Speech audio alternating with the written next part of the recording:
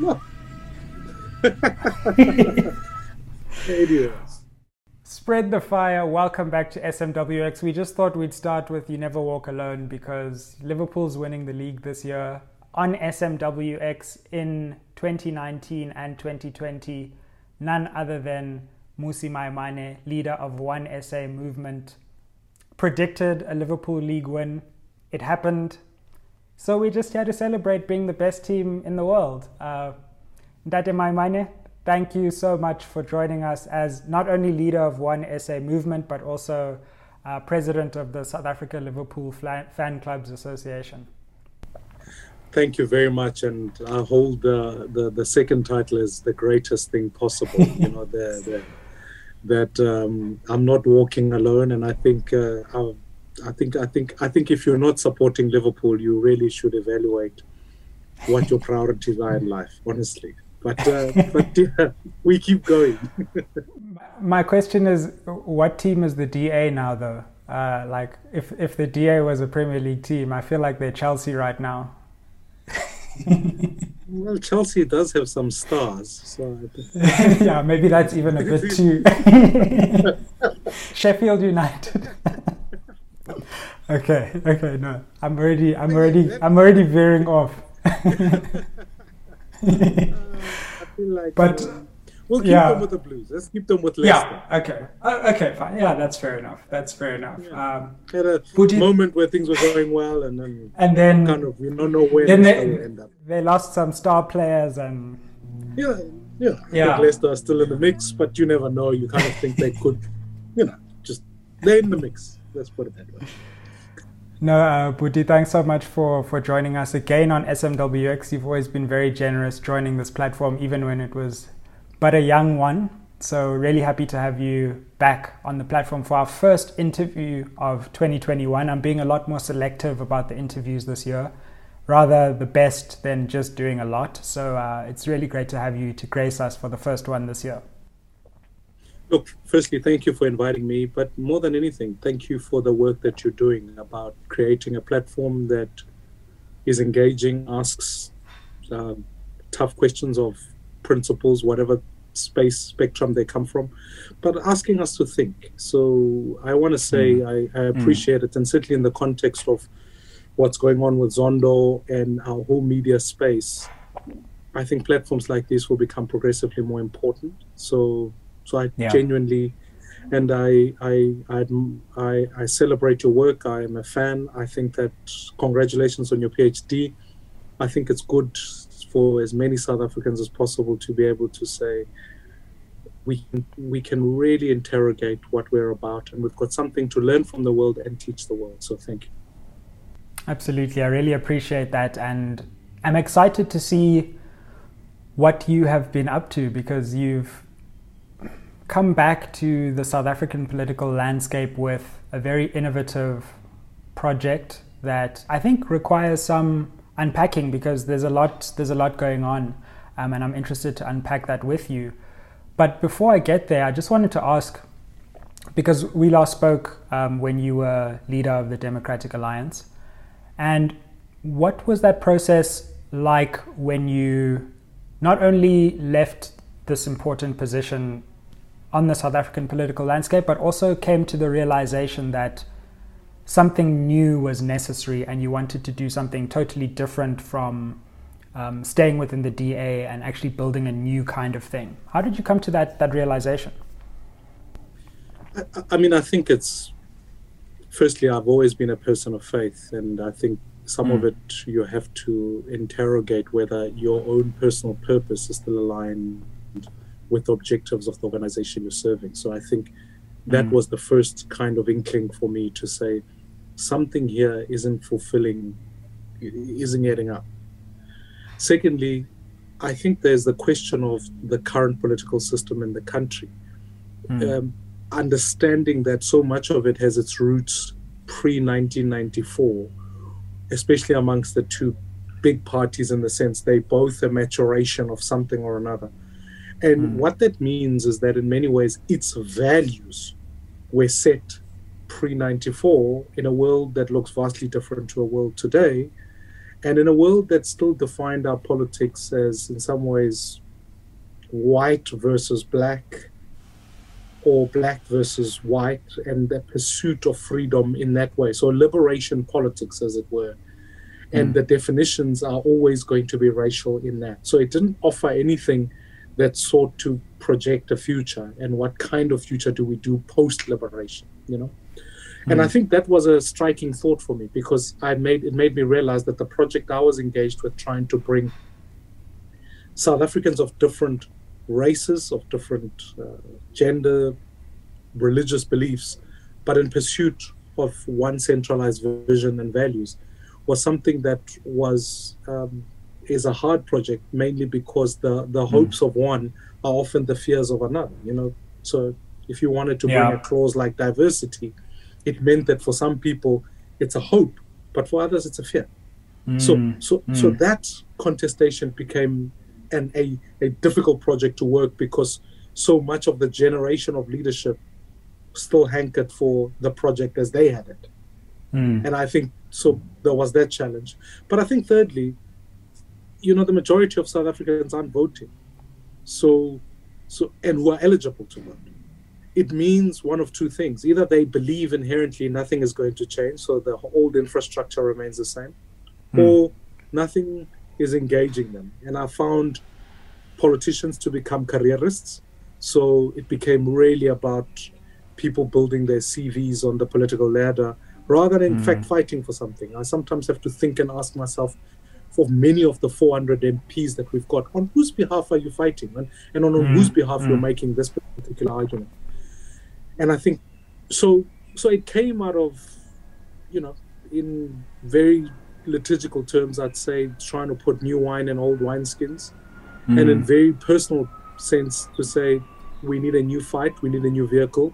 And thirdly, to say, actually, politicians have become vastly distant from people. In fact, most people don't even know what politicians do.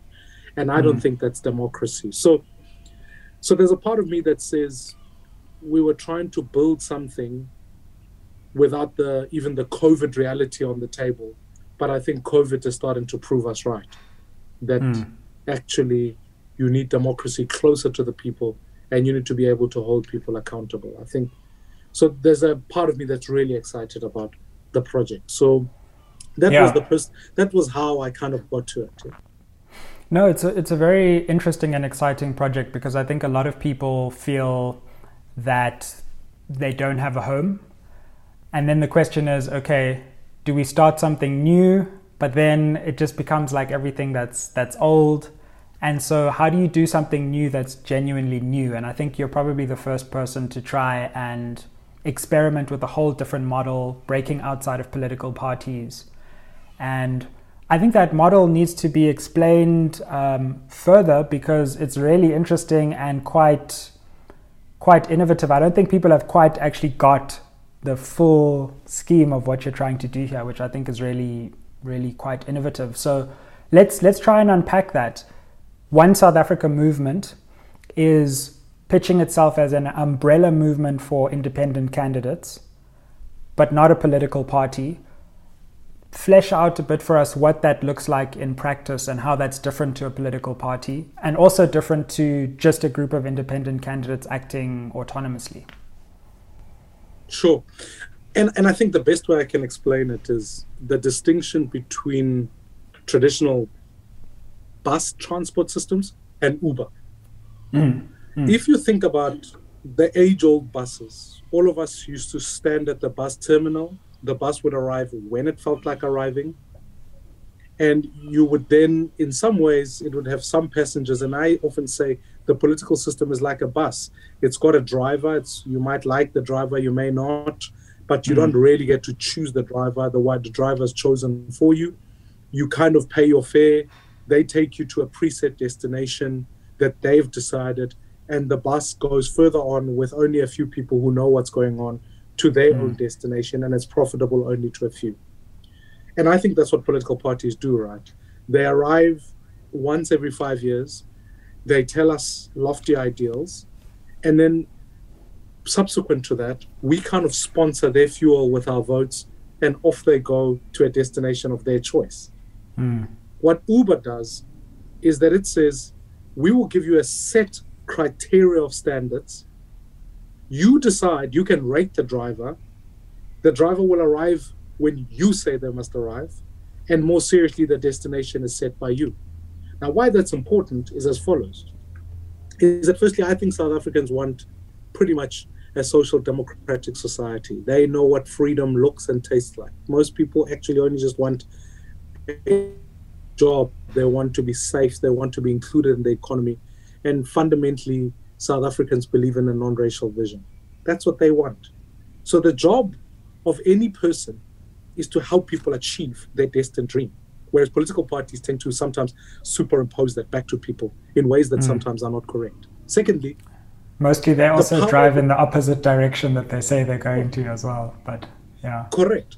Whereas and then secondly, to not overmilk the analogy of an Uber, you then get to interact. Uber don't own the cars, but Uber tell you the standards you can expect from the driver. You don't expect your driver to be drunk. You expect the car to be clean, but you also don't rate them on what coffee they give you, etc.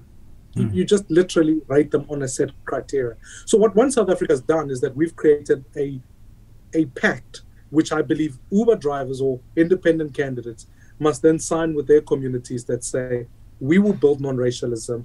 We will ensure that we fight for your opportunity to find work. We'll fight for an education that works for everybody. And we'll be future focused and look after our environment. On the basis of that pact, you can then say, yes, I'm in. I'm calling on that independent. I'm going to sponsor my vote so that I'm part of the journey. And more than anything, I'm going to constantly be rating this person so that we know ultimately that they are working for me, not for themselves. So what we're trying to do is reform the political landscape. We're saying the best leaders aren't always in political parties. They can be anywhere. We can choose them. You, the community, can vote for them. And we will make sure we give you the standards upon which you vote for them. And then you can hold them accountable to those things. So it is giving really effect to the old slogan of saying, Amandla away to, let's give power back to the people. But more than anything, it is giving effect to democratic principles that say you should earn your vote and serve the people you are elected to do.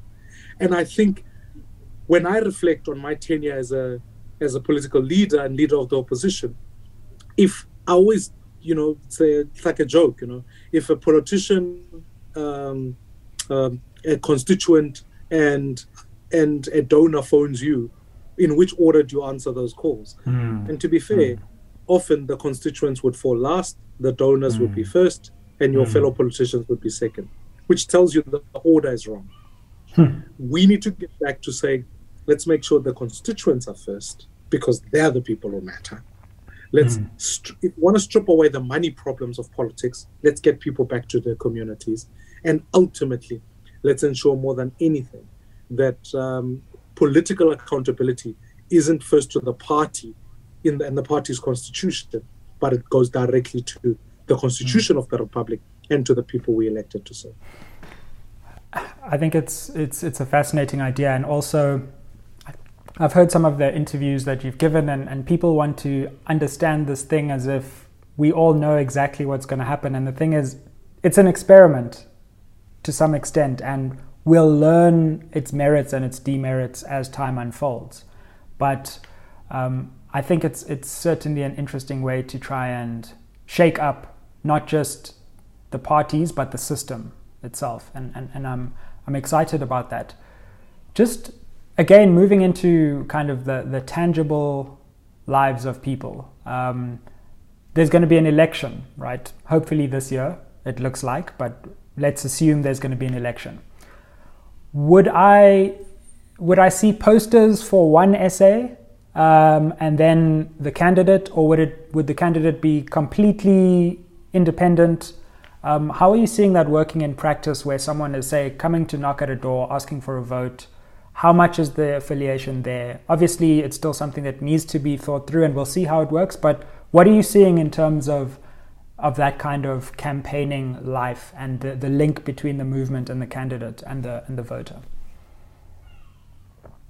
So I think, again, what you want to see is the person you're voting for. Because like we've got to strengthen that as best as we can. You want to know that person. You want to know where they live. You want to know if they've got business interests. You want to know all of that in your community, right? Yeah. That's absolutely important. And you also want to know which standards they stand for. What is the ultimate vision that they're trying to espouse?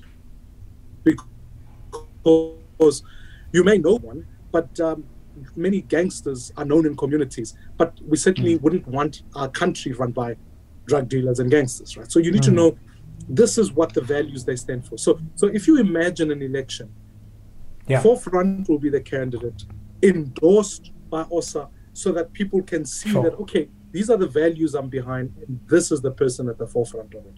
And to your point, you know, when you start a journey and suddenly you start to think, okay, this is the route we want to go. What's fascinating is that now I'm getting more and more people calling me saying, hey, Musi, have you considered this aspect? So now we're also looking at the electoral law and how, in fact, people can be able to even maximize their proportional representative votes using the same model. Because now we want to try and empower communities.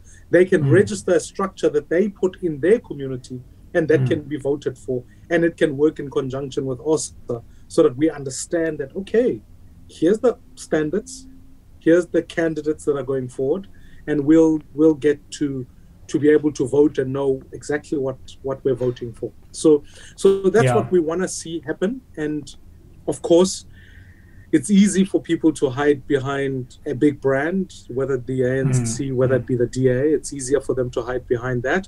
But we want to try and stop them from doing that so that we give people that they can get behind. And do you see that this model could replicate on a national level? I think it's interesting on the local level where we have this hybrid system. But when we come to national elections, the parties become even more central. Have you thought about 2024 and how this could work? Well, the great news is that in 2024, the Constitutional Court has issued judgment to say the electoral law must be reformed. And we've already drafted a new act. And as part of that act, we wanted to say in that act, we want to make sure that part of the electoral law moves us into constituencies.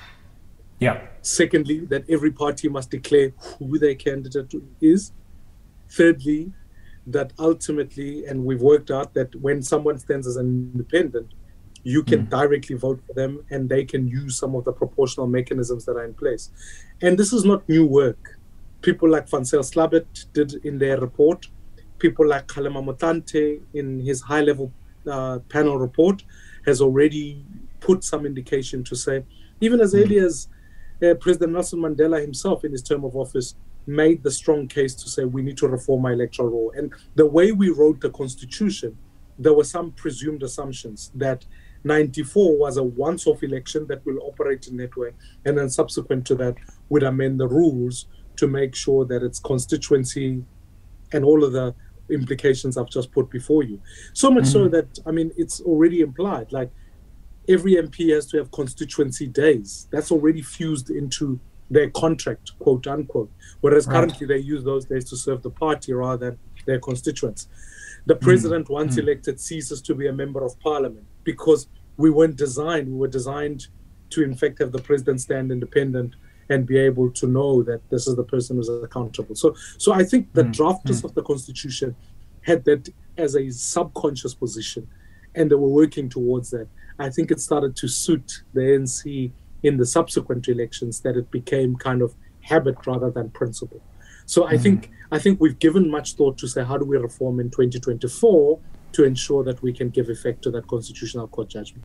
Interesting. So there's actually a full dual legal strategy that will proceed further than where you've already gone to actually open up the playing field legally, and then also have the candidates ready to actually exploit that new playing field that's hopefully more fair.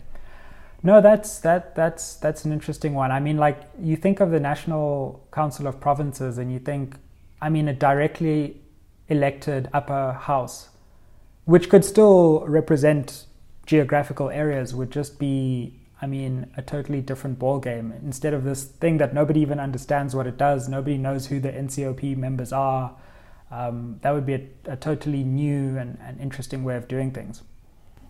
And I mean, I think what it then next does is that, you know, people always say to me, what do you vote for when you go vote? And I always say to people, you know, you vote for a few things. Parliament doesn't exercise the votes on many things. In fact, it doesn't pass too many laws. But the big ones are, you have to pass the budget at the right time, and you have to know. And I often say to people, imagine suddenly if I went to a budget vote, thinking to myself, I'm not going to vote just on party lines, but the people who sent me to Parliament actually need a new dam. So I've got to go fight for that. Or I've got to go fight for water. Or I've got to fight for electricity. You know, so these things then they give effect to that democratic practice. The other thing is that from a party point of view, and parties would never tell you, but Parliament in many ways used to be a dumping ground. And I say that not with, you know, I don't want to disrespect members of Parliament, but all I'm simply saying is that the reason why the cohort of 30 to 50 is not in Parliament is because they think in our career lifespan, this thing is not going to work for us. We've got to go away from families and all of that sort of stuff. That's A. And B, our brain power has not been used the best there because you just go to Parliament to become just a voting cattle. And C, even when I have a differing opinion, I can't express that because, as one leader of the ANC told me at the disbanding of the Scorpions, they literally went out of their way and said, no, bruh, you will vote according to this because we've told you from headquarters. Don't think about it. Don't ask the questions. Just go vote. So I think what Parliament then eventually does is that it produces the worst for us, not the best 400 people to go there. And I think it's true for all political parties if they're willing to be honest. And there are only a few people in Parliament who eventually know what it does.